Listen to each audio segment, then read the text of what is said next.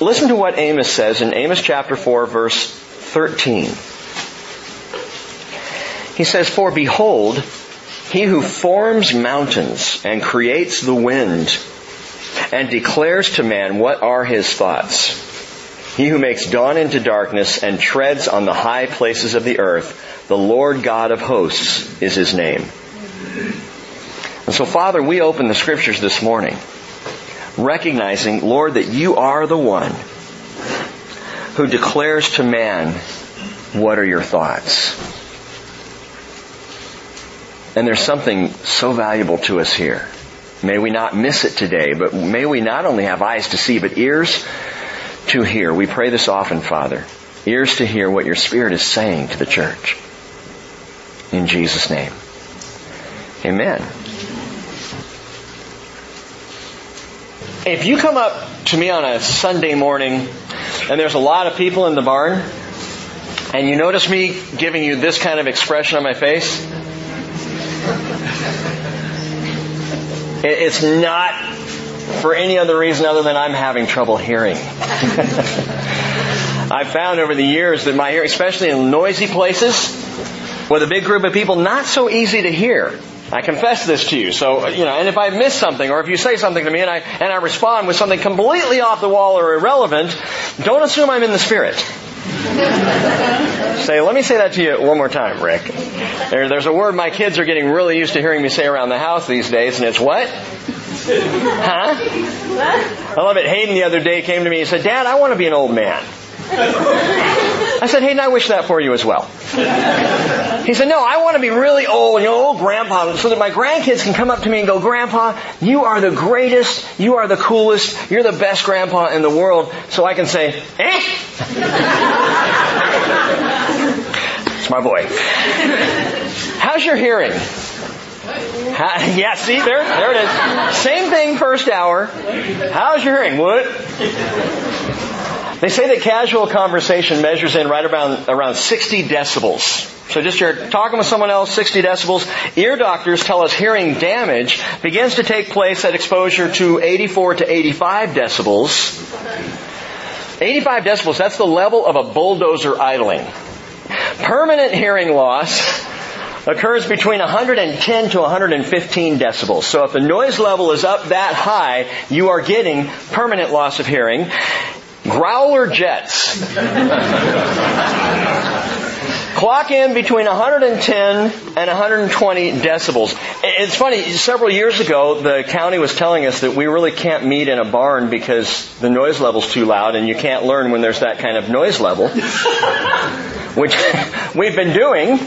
Granted, our whole congregation is far more deep than we used to be, but that's about the noise level. But a thunderclap is as loud as 120 decibels, even louder than a growler. But all that to say, a rim shot on a snare drum pops in at a good 126 decibels. Now, I grew up a drummer. I started in the 5th grade, played all the way through junior high, high school, college. I played gigs in college. I played in garage bands. I played in jazz bands. And especially as a younger drummer, there was no sound I enjoyed more than a rim shot. And every rim shot is damage to the hearing. I am convinced I rim shotted the hammer, anvil, and stirrups right out of my ears. I wish I hadn't. It's one of those things, you're approaching 50, you're looking back over your life, and you think, who was that idiot kid that hurt my ears today by the choices he made back then? Hearing is a sensitive thing, and the older I get, the more hearing matters. But I'm not talking about the inner ear as much as the inner man. The more it matters to me that I hear in my spirit. Hearing in the Spirit is an absolutely true biblical concept. Hearing the Lord. Can you hear God? Just home in between services, Anna Marie, she's home taking care of Cheryl, and she said, "Dad, what are you talking about this morning?" I said, "I'm going to talk about hearing God." And she said, "How do you do that?" This is my 16-year-old. "How do you do that, Dad?" How do you hear? Amos, back in chapter 3, verse 7, said, "Surely the Lord God does nothing unless He reveals His secret counsel to His servants, the prophets. He said, a lion has roared, who will not fear? The Lord God has spoken, who can but prophesy? Now what we hear affects what we speak. And what Amos is saying is, God has spoken, how can I not prophesy? I have heard the word of the Lord. How can I not speak it? How can I not share it? Amos wasn't alone in this. We talked about on Wednesday night, Jeremiah said, God's word in me is like a fire in my bones. I can't hold it in. Jeremiah 20 verse 9. I've got to let it out. Ezekiel tells us in Ezekiel chapter 3 that he literally ate a scroll. The scroll was God's word. He ate the scroll. And as he did so, he had to speak. He immediately began prophesying to the exiles in Babylon. We see Peter and John standing before the Sanhedrin, the Jewish ruling council. And they're questioning Peter and John, and they're telling them to shut up. And Peter and John say, we can't stop speaking about what we've seen and what we've heard. Acts chapter 4, verse 20.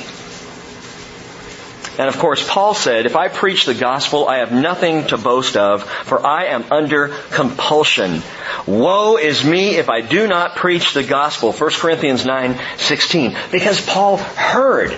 And Peter and John heard. And Ezekiel heard. And Jeremiah and Amos and Joel and all the prophets heard the Lord speaking to them. How many of you believe that? And yet hearing God remains a sticking point among believers today. Oh, it's fine the apostles heard, it's fine the prophets heard, but most of us just don't hear God speak today. Some look at hearing God as a religious colloquialism.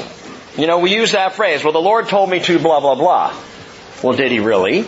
Or are you just saying that because that's what Christians say? And a lot of believers secretly, quietly to themselves say, why doesn't He speak to me? I believe He spoke to the prophets. I believe He spoke to the apostles. I'll even accept that there are other Christians living today who hear God speak. But He just doesn't talk to me like that. I won't ask for a show of hands of people who feel that way. That you assume that the voice of the Lord is just not for you. I want you to listen up this morning. Because I think we have misunderstood something about Scripture and about hearing God. Jesus said in John chapter 10, verse 16, I have other sheep which are not of this fold. He's talking about the fold of Israel. He says, I have other sheep. He says, I must bring them also, speaking of the church, and He says, they will hear my voice. And I find that interesting because He didn't say, they will read my words.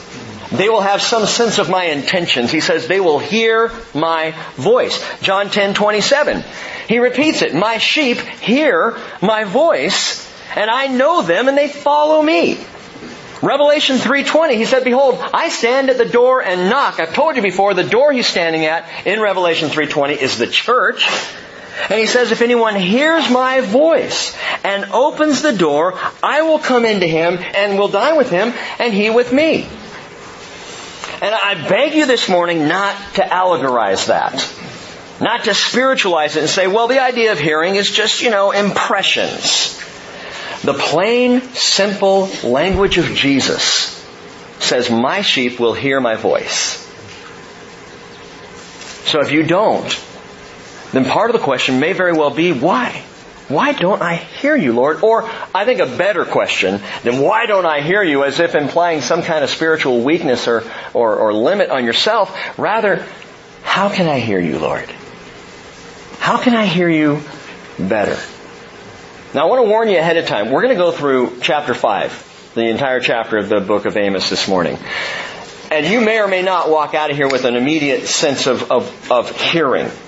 You might not have immediately improved hearing. Because something I told my daughter an hour ago that I'll tell you right now, hearing is a process. And often takes time, and there's a way to go about developing a greater sense of hearing the Lord. Let's talk about that this morning. And don't forget as we do so, Amos was your average guy. Amos was just a common, unschooled sheep herder, fig picker from Tekoa. But the herdsman heard the Lord.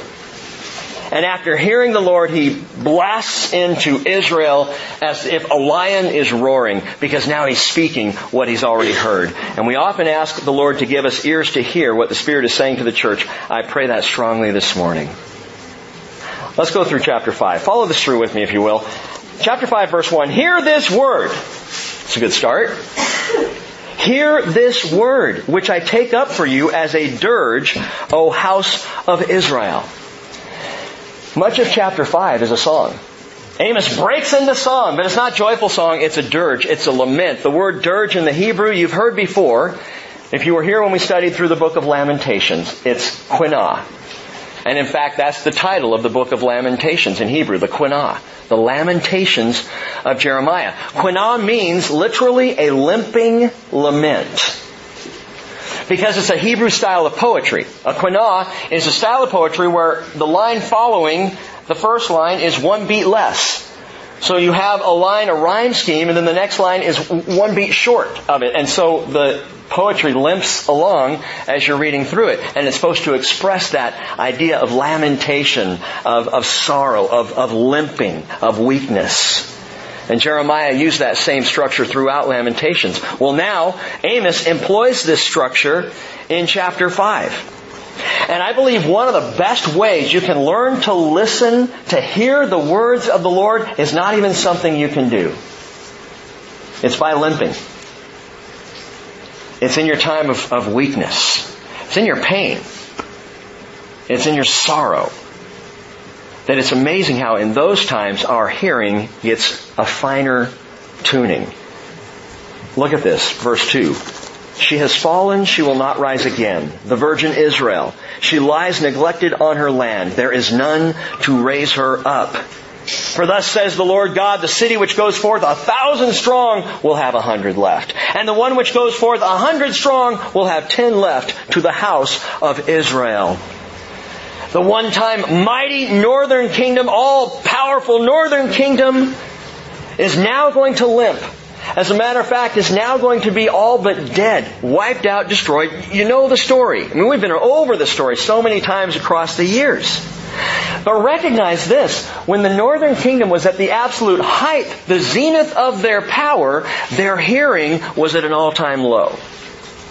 And there's almost an opposite effect. When we're strong, when we're powerful, when it's all good, we're not hearing so well.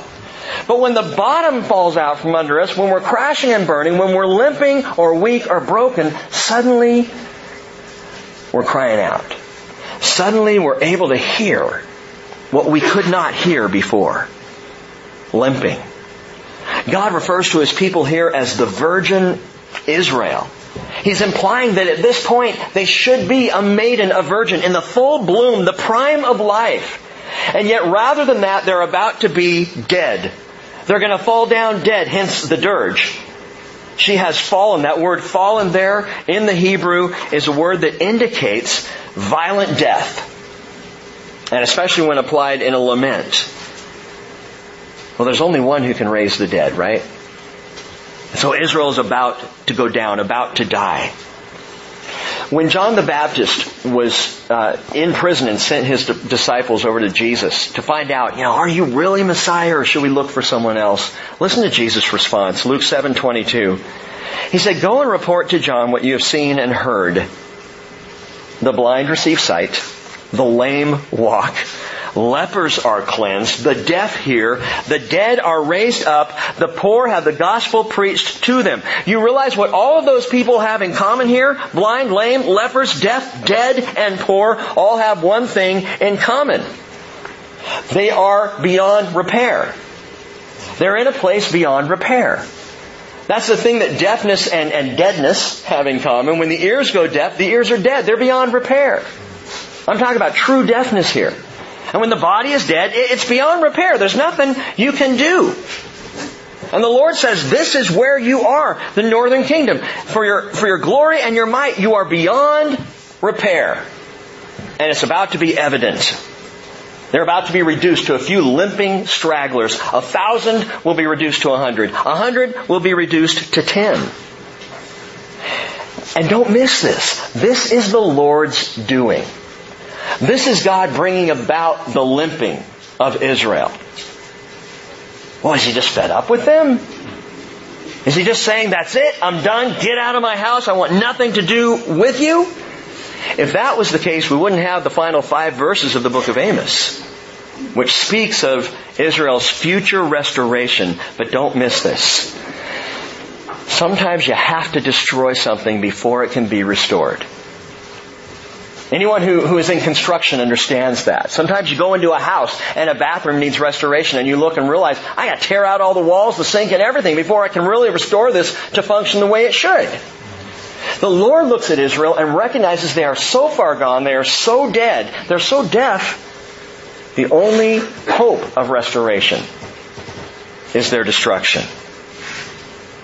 And so, limping is a great way to learn how to hear. I say that hopefully as comfort for you if you are limping today, if you are weak, if you're in pain, if something is just wrong in your life. Haven't you noticed that? Those are the times when you tend to listen a little more intently to the Lord, as opposed to times when everything is just fine. That's where God restores our hearing. I wonder if Job ever heard God speak when his life was good. See, we don't know that. The book of Job starts with his life in the tank, right? What about before that? Did he ever, in all of his righteousness and all of his church going and all of his faithfulness, did he ever once hear the Lord? We don't know. But we do know this. He heard God in his sorrow. He heard God at the end of a 37-chapter soliloquy and conversation with his friends and blah, blah, blah, talk, until finally he shuts up and the Lord says, Job, I got some questions for you. And in Job chapter 40, the Lord said to Job, will the fault finder contend with the Almighty? Let him who reproves God answer it. And then Job answered the Lord and said, behold, I'm insignificant. What can I reply to you? I lay my hand on my mouth. Once I have spoken, and I will not answer, even twice, and I will add nothing more. And that's the last Job is going to speak, and the Lord speaks, and Job hears Him. But it wasn't until the point of his deepest pain that Job was able to actually hear the Lord. Paul said in 2 Corinthians 12:10, I'm well content with weaknesses, with insults, with distresses, with persecutions, with difficulties, for Christ's sake. For when I am weak, then I am strong. Now, don't let that fall on your ears, deafly, as though, that's Christian speak for humble. No, Paul says, in my weakness, I'm strong. In my pain, I find healing. In my sorrow, there is joy. It's an absolute spiritual oxymoron, but that's how it works when we come to the point of needing God. That's when we begin to listen in and listen up. Sometimes you got to learn to limp to listen. Second way that we learn to hear the Lord is by looking. By looking. Verse 4. For thus says the Lord to the house of Israel, seek me that you may live. Seek me, that you may live. And that you may live, you can't see this in the English, but in the Hebrew, it is written in a double imperative. A double command. Seek me, that you may live. The whole idea here is it indicates far more than just existing. Far more than staying alive, which is the best the Bee Gees could ever offer. The idea is not just, as so many people do, to exist, but to live. To really live in Him. Not just to hear audible sound, but far more to commune with God. Seek me and you will live. Jesus was surrounded by a large group of people. And He spoke out in prayer. He said, Father, glorify your name. John chapter 12 verse 28 says, then a voice came out of heaven. I have both glorified it and will glorify it again. God spoke. Interesting, the crowd of people who stood by and heard it were saying that it had thundered. A whole bunch of people didn't hear words at all. All they heard was rumbling. They were not in tune. They were not attuned to the voice of God. Others were saying, an angel has spoken to him. And Jesus answered and said, this voice has not come for my sake, but for your sake. I've always found that interesting. If His voice came for their sake, how come they didn't hear it? They heard something audibly going on, but they didn't hear Christ glorified. They didn't hear the Father honoring the Son. How do you do that? How do you hear the glory of Christ? You got to look for Him. It all comes back to the heart. I find this interesting. I absolutely believe this, that the heart and the eyes and the ears are all connected. That what the one sees affects the other, what the one hears affects the other, and what the heart knows is going to affect the sight and the hearing. You got to look for Jesus. Jeremiah 29:13, you will seek me and find me when you search for me with all your heart. Listen, with all your heart is not church going. With all your heart is not the occasional 20 minutes driving down the road listening to Christian radio. With all your heart, what are you most passionate about in your life?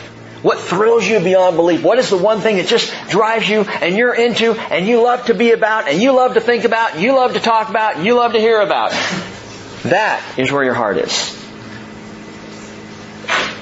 God says you'll seek me and find me when you search for me with all your heart. Do you want to hear God? Do you want to hear Him? I mean, really want to? Or is it just more like, well, it'd be cool to be able to say, yeah, He spoke to me last week. Do you want to hear Him? A very similar question was posed by Jesus to the lame man laying by the pool of Bethesda in John chapter 5. The guy had been sick for 38 years, the Bible tells us. We don't know exactly how long. He had been laying there by the pool, hoping to roll into the healing waters and get healed. Wasn't able to do that. And Jesus looks at him and asks this very, very pointed, personal question. Do you wish to get well? I think He said it just like that. Do you wish to get well? Do you even want to get well? Or have you carved out for yourself a nice little lame life here? So a lot of people have done that. They've carved out a nice, lame life. And you say, hey, you can hear God. Hey, you can walk with Jesus. Hey, you can be in tune with the Spirit of our Creator. And they go, oh, thanks, I'm fine right here by the pool. Kind of lame, but that's okay. For the heart of hearing, do you want to hear God? I believe that's where it begins. Where's the desire of your heart? Do you want to hear Him? Are you looking for Him? Or like Israel at this time, are you more looking for a religious sense of well-being? A lot of people go to church for a religious sense of well-being. Let me explain by showing you how not to hear well. Verse 5, do not resort to Bethel. Do not come to Gilgal, nor cross over to Beersheba, for Gilgal will certainly go into captivity, and Bethel will come to trouble. Now we've talked about Gilgal and Bethel before. And the question is, where do you go to seek God? Where do you go to hear the Lord? Do you go to a church? Go to a cathedral? Do you hear Him best in a barn? You hear Him out on a hike or perhaps in the outdoors somewhere? Where do you go to hear the Lord? The people of Israel went to Bethel, Gilgal, and Beersheba. Bethel and Gilgal we've talked about. Bethel was the place of the golden calf, right? Gilgal was the place where the sons of the prophets had their school of prophecy. And both of these were two serious religious sites in the northern kingdom, and the people went to these two sites for their religious exercise.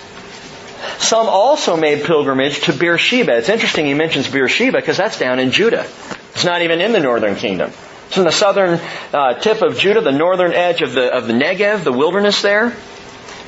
Why are they making pilgrimage down to Beersheba? In Beersheba, Abraham called upon the Lord. In Beersheba, God spoke audibly to Isaac. Genesis 26. In Beersheba, God spoke to Israel. That is Jacob. Genesis 46. So in Genesis 21, 26 and 46, we have the Lord communing with, speaking to, interacting with Abraham, Isaac, and Jacob. And the people would go down to Beersheba and say, whoa, this is where it happened. On our last tour, a group of us went down to Beersheba. We saw Tel Sheva. We saw the well of Abraham. It's been there 4,000 years. Amazing. But we're walking around this dusty archaeological ruin. And I'm thinking, it's fascinating, it's interesting, and I am no closer to God right here than I am back home in the barn. I'm not hearing Him any better here than I do anywhere else. But the people would trek all the way down to Beersheba. They would go to Gilgal, they would go to Bethel for religion, for tradition, and for heritage. And of these three things, they figured, that's all we need. Religion, tradition, heritage, and we're good to go. And they're still doing it when Jesus came. John 8:53.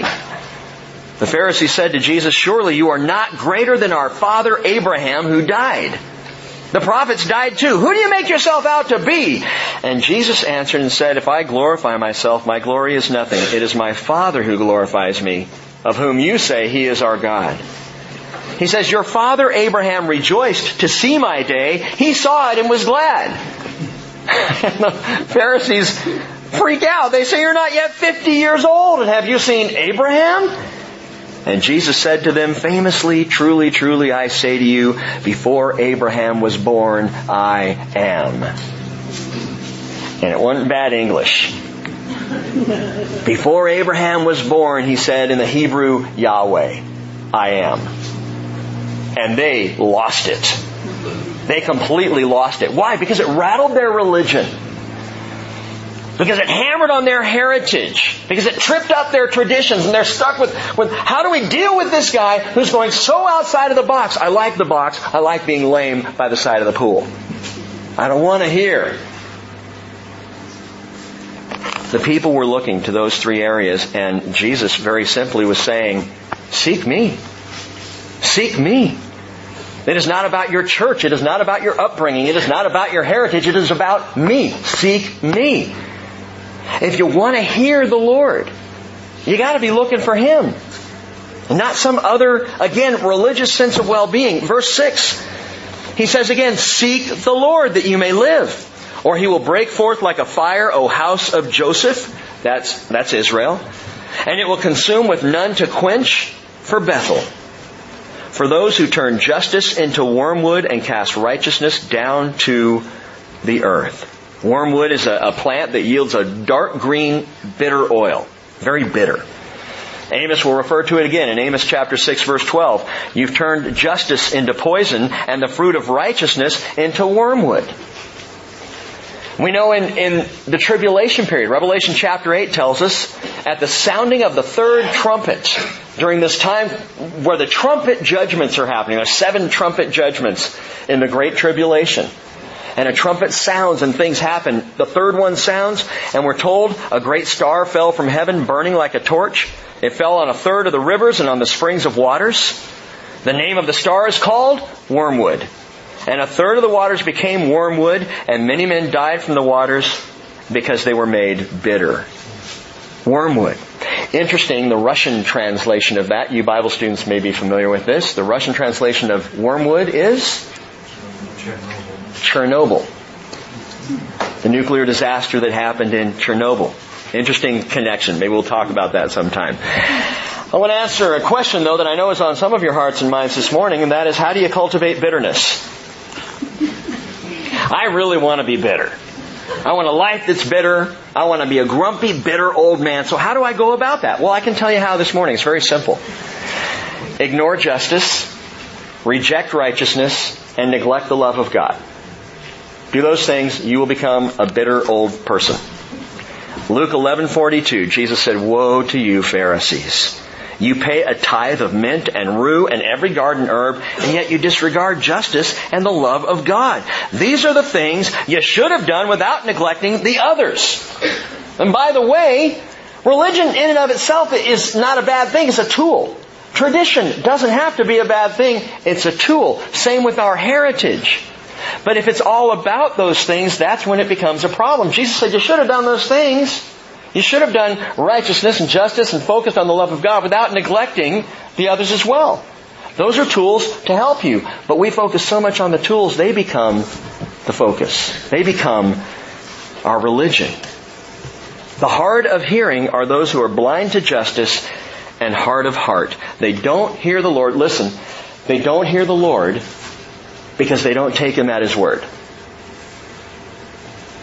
When the Bible says, "Thus saith the Lord," when we read in the Hebrew Scriptures, "God said," do you know what that word "said" is in the Hebrew, what it means? It means said. It means said. He spoke. He spoke His Word. The reason we have the Word is because He spoke His Word so the people could hear it and write it down. He said. But the hard of hearing, they can't hear because they don't take Him at His Word. They don't believe He means what He says and says what He means. And so Amos says, let me give you a little divine documentation about who it is that we're talking here. Verse 8, He who made the Pleiades and Orion and changes deep darkness into morning, who also darkens day into night, who calls for the waters of the sea and pours them out on the surface of the earth. The Lord is His name. It is He who flashes forth with destruction upon the strong, so that destruction comes upon the fortress. Your God, your Creator, the power of all things, the Maker of the universe. That's who we're talking about here, and He doesn't speak to hear Himself talk. His Word does not come back to Him empty. It's not a random thing. And the voice of God, my friends, can be so gentle, but it can also thunder. Psalm 29. Let me just read this to you. Psalm 29 could be called the Psalm of the Seven Thunders. Ascribe to the Lord, O sons of the mighty. Ascribe to the Lord glory and strength. Ascribe to the Lord the glory due His name. Worship the Lord in holy array. The voice of the Lord is upon the waters. The God of glory thunders.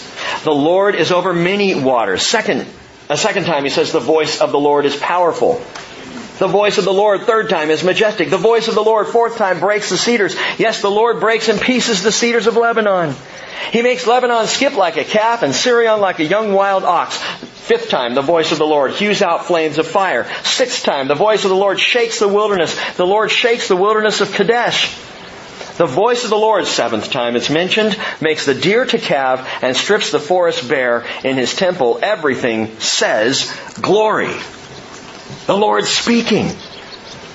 And in Revelation chapter 10, John refers to the voice of God as the seven thunders. The seven thunders. Why? Because Psalm 29 gives us 7 instances of the Lord speaking and His voice thundering. The point is this: you don't hear the Lord by looking to religion or tradition or heritage. You don't hear the Lord even by looking to the stars. You hear the Lord by looking to the Lord. But the people were deaf, they were blind, they were hard-hearted. Verse 10, they hate Him who reproves in the gate. They abhor Him who speaks with integrity. Amos is describing here a fair and righteous judge. The man who's in the gate, who reproves in the gate. The gate was where the court took place. There's in the gate of the city, that's where they held court. And the judge sitting in the gate, Amos says, if he's fair, if he's right, if he's honest, if he's a man of integrity, the people don't like him. A nation, gang, is in trouble when fairness is called bias. A nation is in trouble when integrity is called arrogance. When honesty is hate speech, and when truth is whatever you make it. And we have made this comparison over and over, but a nation in trouble is a nation that does not listen to God. And we see this with Israel. We have the pattern before us, and we see this in our nation today. A nation that is increasingly not listening. Verse 11. Therefore, because you impose heavy rent on the poor, and exact a tribute of grain from them, though you have built houses of well-hewn stone, yet you will not live in them. You've planted pleasant vineyards, yet you will not drink their wine. For I know your transgressions are many, and your sins are great, you who distress the righteous and accept bribes and turn aside the poor at the gate. Therefore, at such a time, the prudent person keeps silent, for it is an evil time. Why would the prudent keep silent? The word prudent there, sakal in the Hebrew, is the wise, the understanding. And Amos says there is a time when wise people stop speaking. Why? Why would a wise person not speak? Because nobody's listening. Because all of your effort, your energy, all of the wind that you're expelling in speaking truth is not being received. And I'll tell you this. There is a time in your personal relationships where you have tried and tried and tried and tried to bring the gospel to a person. There is a time where you can save your breath. Because they're not hearing. They don't want to hear. They will not listen. The ears are deaf to your words. And the wise person says, there's nothing more I can say. So what do? You just give up on people? No, you pray. You continue to pray. You pour out to God in prayer. You bring this person's name before the Lord constantly. But there is, I believe, a time when you save your breath because they are no longer listening to what you're saying. Verse 14. Third time he says this, seek good and not evil, that you may live. He said before, seek the Lord that you may live. Seek me that you may live. That's the whole point. If you want life, if you want to live, seek me. Seek good and not evil. And thus may the Lord God of hosts be with you, just as you have said. Notice that. The people of Israel were saying, God's with us. He's with us. What are you talking about, Amos? What's the big deal? We got God. We got plenty of God. We got religion all over the place. We do. Here in America, as I said last week, we got plenty of religion. That's not the problem. But to say God is with us? The people assumed He was there because of their religion, tradition, and heritage. 20 years later, the prophet Micah comes on the scene. Chapter 3, verse 11, he says, her leaders pronounce judgment for a bribe. Her priests instruct for a price. Her prophets divine for money. Yet they lean on the Lord, saying, is not the Lord in our midst? Calamity will not come upon us. And 20 years after that, northern Israel fell. It's not going to happen to us. God's here. So what's he talking about there in verse 14? He's making a parallel. Note this. If you really have the Lord with you, it will affect your behavior. If you really hear the Lord, you're going to act differently because of what you hear. You're going to, as verse 15 says, you're going to hate evil and love good and establish justice in the gate. And then Amos says, perhaps the Lord God of hosts may be gracious to the remnant of Joseph. So is Amos saying there's still a chance? I don't think so. I think Amos is longing for a chance. I think Amos is longing for Israel's restoration. Perhaps, he says, the Lord God of hosts may be gracious to the remnant of Joseph, and that's the key word, the remnant. The remnant. God will be faithful to the remnant of Joseph. God will be faithful to the remnant of Israel in the last days. There is, as we've talked about so many times, a remnant of Israel that will be saved by faith in Jesus Christ. And it's going to happen in an amazing way. But Amos is looking ahead to that. Amos is yearning here. Amos is longing for what is coming. You see, the Apostle Peter said the prophets all had the Spirit of Christ speaking to them. And they longed to know at what time or at what place Messiah was going to come. When all this was going to take place. They longed to know these things. 1 Peter 1:11. And that is a third way to develop ears that hear the Lord. Longing. Longing. Look at verse 16. Therefore, thus says the Lord God of hosts, the Lord, there is wailing in all the plazas, and in all the streets they say, alas, alas. They also call the farmer to mourning, and professional mourners to lamentation. And in all the vineyards there is wailing, because I will pass through the midst of you, says the Lord. That gives us a little sense of God's power over Assyria, of God's power eventually over Babylon, and of these nations doing His bidding. Alas, note this, verse 18, you who are longing for the day of the Lord. For what purpose will the day of the Lord be to you? It will be darkness and not light. As when a man flees from a lion and a bear meets him. Or goes home and leaves his hand against the wall and a snake bites him. Will not the day of the Lord be darkness instead of light, even gloom with no brightness in it? Now, note this. Obadiah and Joel had both already spoken at length about the day of the Lord a century earlier. So the people of Israel had the prophecies. They had awareness. In fact, it's obvious as Amos is speaking that there are some there longing for the day of the Lord. Hey, what Joel talked about, remember that? Yeah, what Obadiah brought up. Yeah, that's what we need. We need that day of the Lord.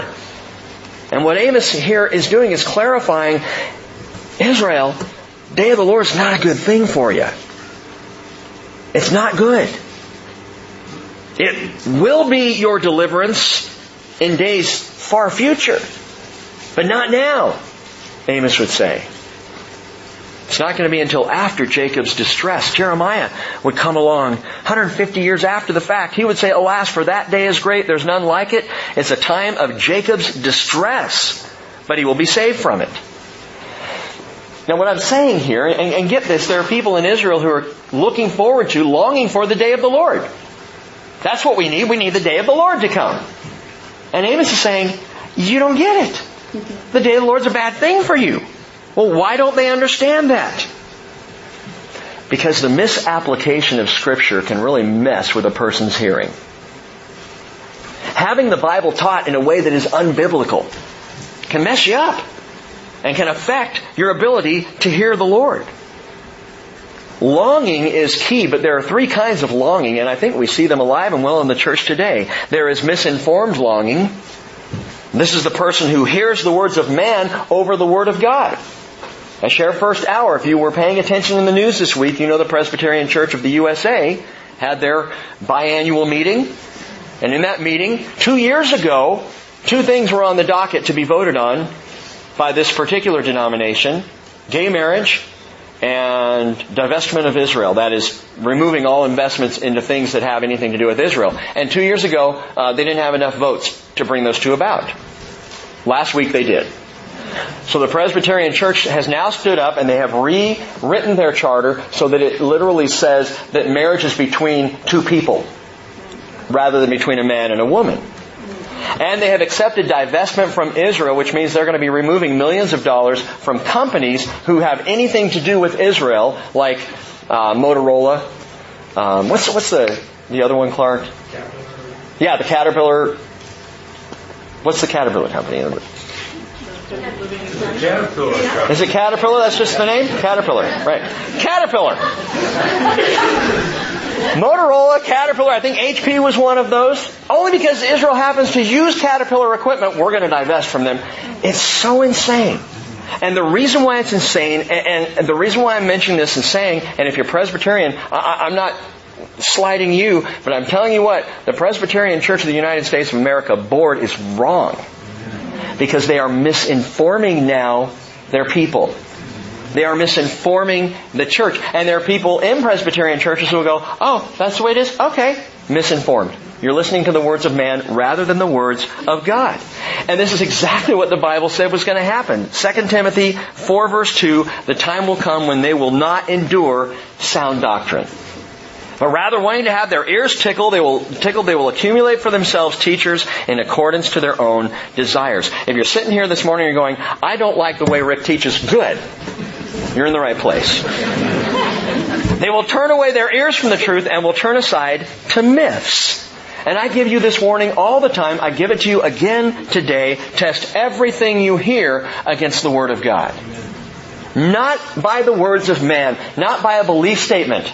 I'm so thankful that nobody comes up and says, hey Rick, what's our statement of faith? I think you probably know what the answer would be. Here you go. Read up. There's a quiz later. The misinformed. Longing for things that they are misinformed about. Then there's the uninformed. This is the person who's just content not to hear. I don't really care. You know? This is the person who knows Jesus is coming but doesn't really give a rip how. I don't know. Maybe someday, that's going to happen. That's kind of an out there, by and by type of a deal thing. That was Israel. They heard something about the day of the Lord, but they were completely deaf to its application. They didn't understand it. James says in James 1:22, prove yourselves to be doers of the word and not merely hearers who delude themselves. The misinformed, the uninformed, and then you've got the person who's longingly informed. The informed longer. And that's the listener. That's the person who hears God's Word. Why do we spend so much time in Bible prophecy at the Bridge? Partially because we're going through the Bible, and nearly a third of the Bible is prophecy, so there's really no way around it. But also, gang, because the Word of God is the great listen up of all history. That the Word of God is God speaking to us, opening our ears to the things of His concern. Now, hold that thought for a minute. I want to ask you one last question, and we're almost done. Is there ever a time when God stops listening? When He no longer hears, when He shuts His ears to a people? Look at verse 21. I reject your festivals, nor do I delight in your solemn assemblies. Even though you offer up to me burnt offerings and your grain offerings, I will not accept them. I will not even look at the peace offerings of your fatlings. Take away from me the noise of your songs. I will not even listen to the sound of your harps. But let justice roll down like waters and righteousness like an ever-flowing stream. Now, I don't know about you, but I have trouble reading the Scripture and not personalizing it. I don't read something like that and go, man, Israel was messed up. What I do is I read that and go, is that me? Would God ever say after a Sunday morning of worship at the Bridge, take away from me the noise of your songs, I will not listen to the sound of your harps? Why would He do that? If our worship is pretense. If our worship in here on Sunday does not reflect the worship of our lives the rest of the week. If we're just playing religion games, as John Foreman writes it. I think John Foreman, lead singer of Switchfoot, I think he was studying this when he wrote a song on one of his little side releases, a song called Instead of a Show. Listen to these lyrics. I hate all your show and pretense, the hypocrisy of your praise. The hypocrisy of your festivals, I hate all your show. Away with your noisy worship. Away with your noisy hymns. I stomp on my ears when you're singing them. I hate all your show. Your eyes are closed when you're praying. You sing right along with the band. You shine up your shoes for services. There's blood on your hands.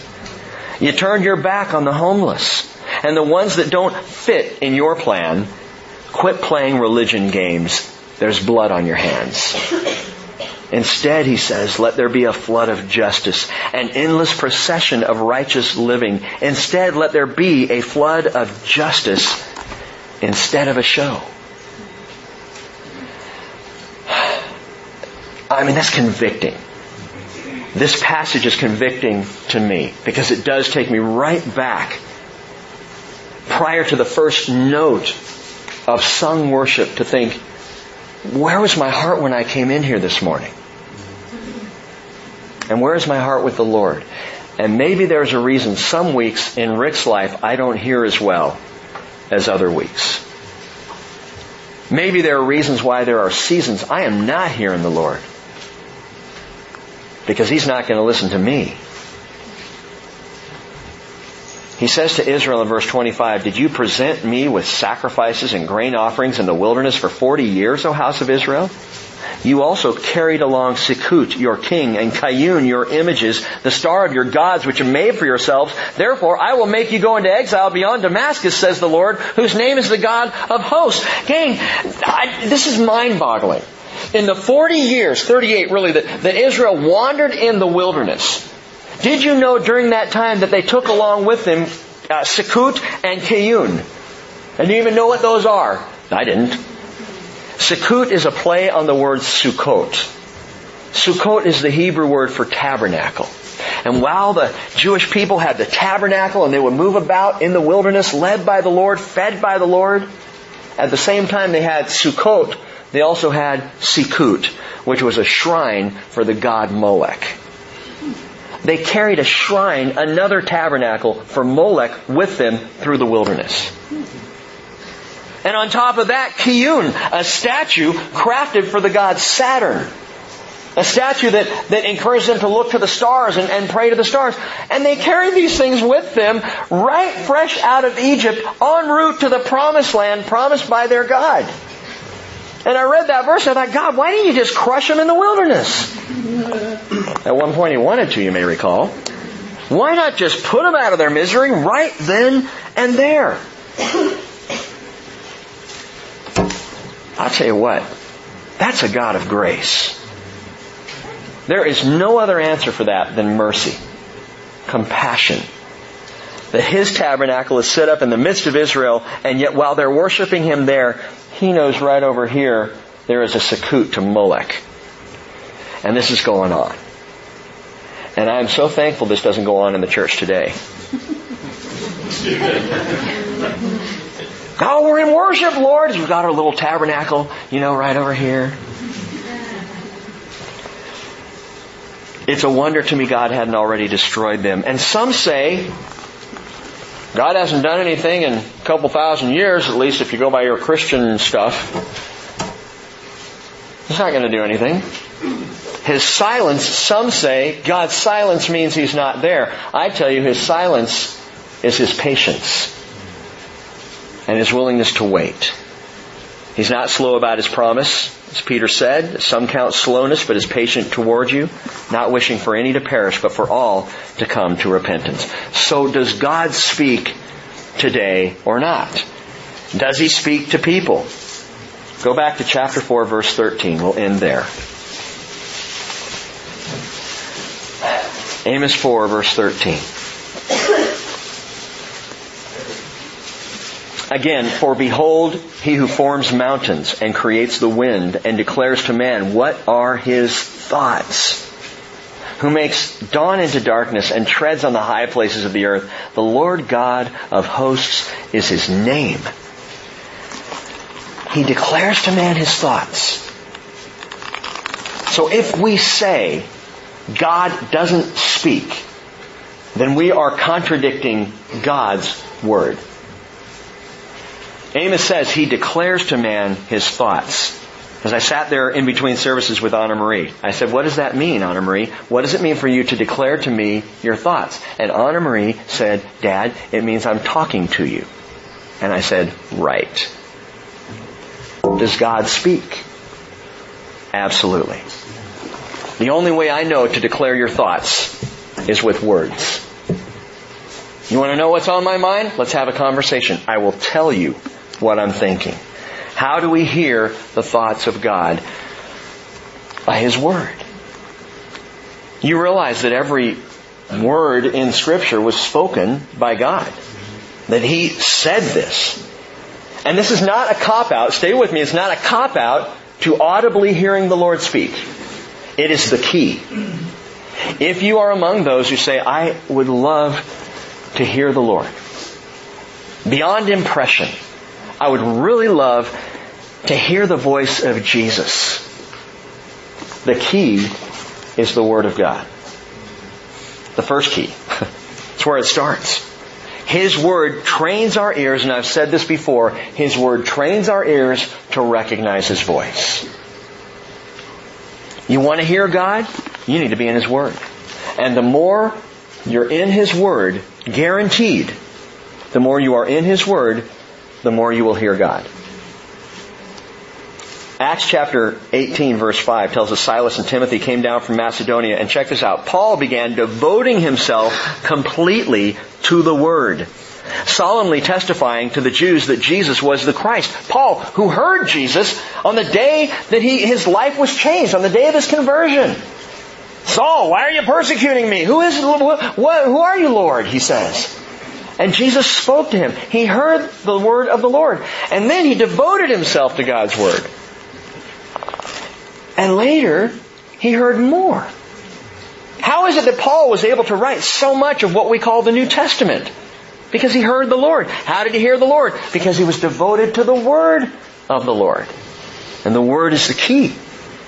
Romans 10:17, Paul said, faith comes from hearing. And hearing by the Word of Christ. Now, people like to point out that the word there is rhema. It's the Greek word for spoken word. Faith comes by hearing, and hearing by the spoken word of Christ. And again I say, don't you realize the entire Bible is the spoken word? Written down. But originally spoken and heard. And furthermore, The Word of Christ is the key to the key.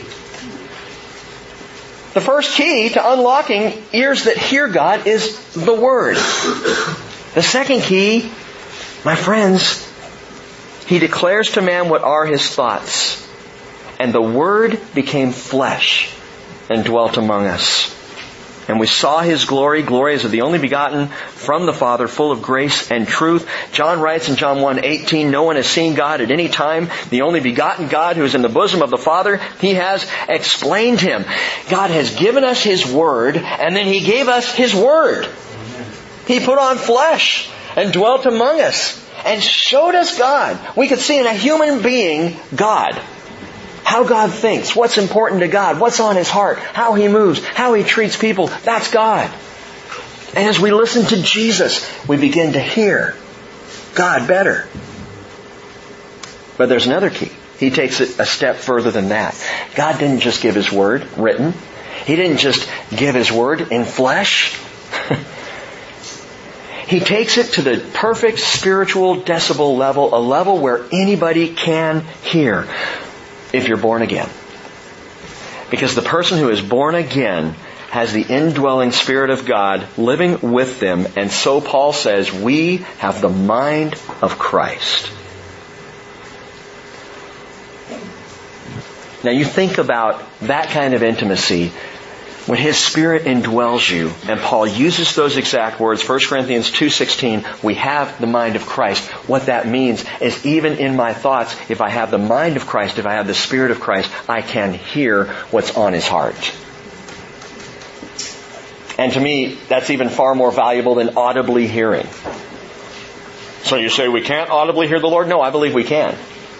I have. And I believe that you can audibly hear God. But what I'm telling you is if you want to hear the Lord, it's got to be more than a carnival trick. It's got to be more than the voice thundering out of the heavens. It's got to be more internal than that. It's got to be so life-changing that I am thinking His thoughts. His Word speaks into my heart. And I think He wants us to develop ears to hear Him. To hear Him through understanding, yes. To hear Him audibly speaking into our lives, yes. But to hear Him as He impresses on our spirits by His Spirit what the will of God is. Keep listening to the Word and you will hear God. I promise you. But you're not going to hear Him if you're not giving Him the time of day. And so, Father, I ask for this blessing this morning. That we would hear Your voice. That we would be led by Your Spirit. That we would make use of the mind of Christ. That we wouldn't take this as a religious thing or a traditional thing or something of our old heritage. But Father, we would be walking with You in Your Spirit.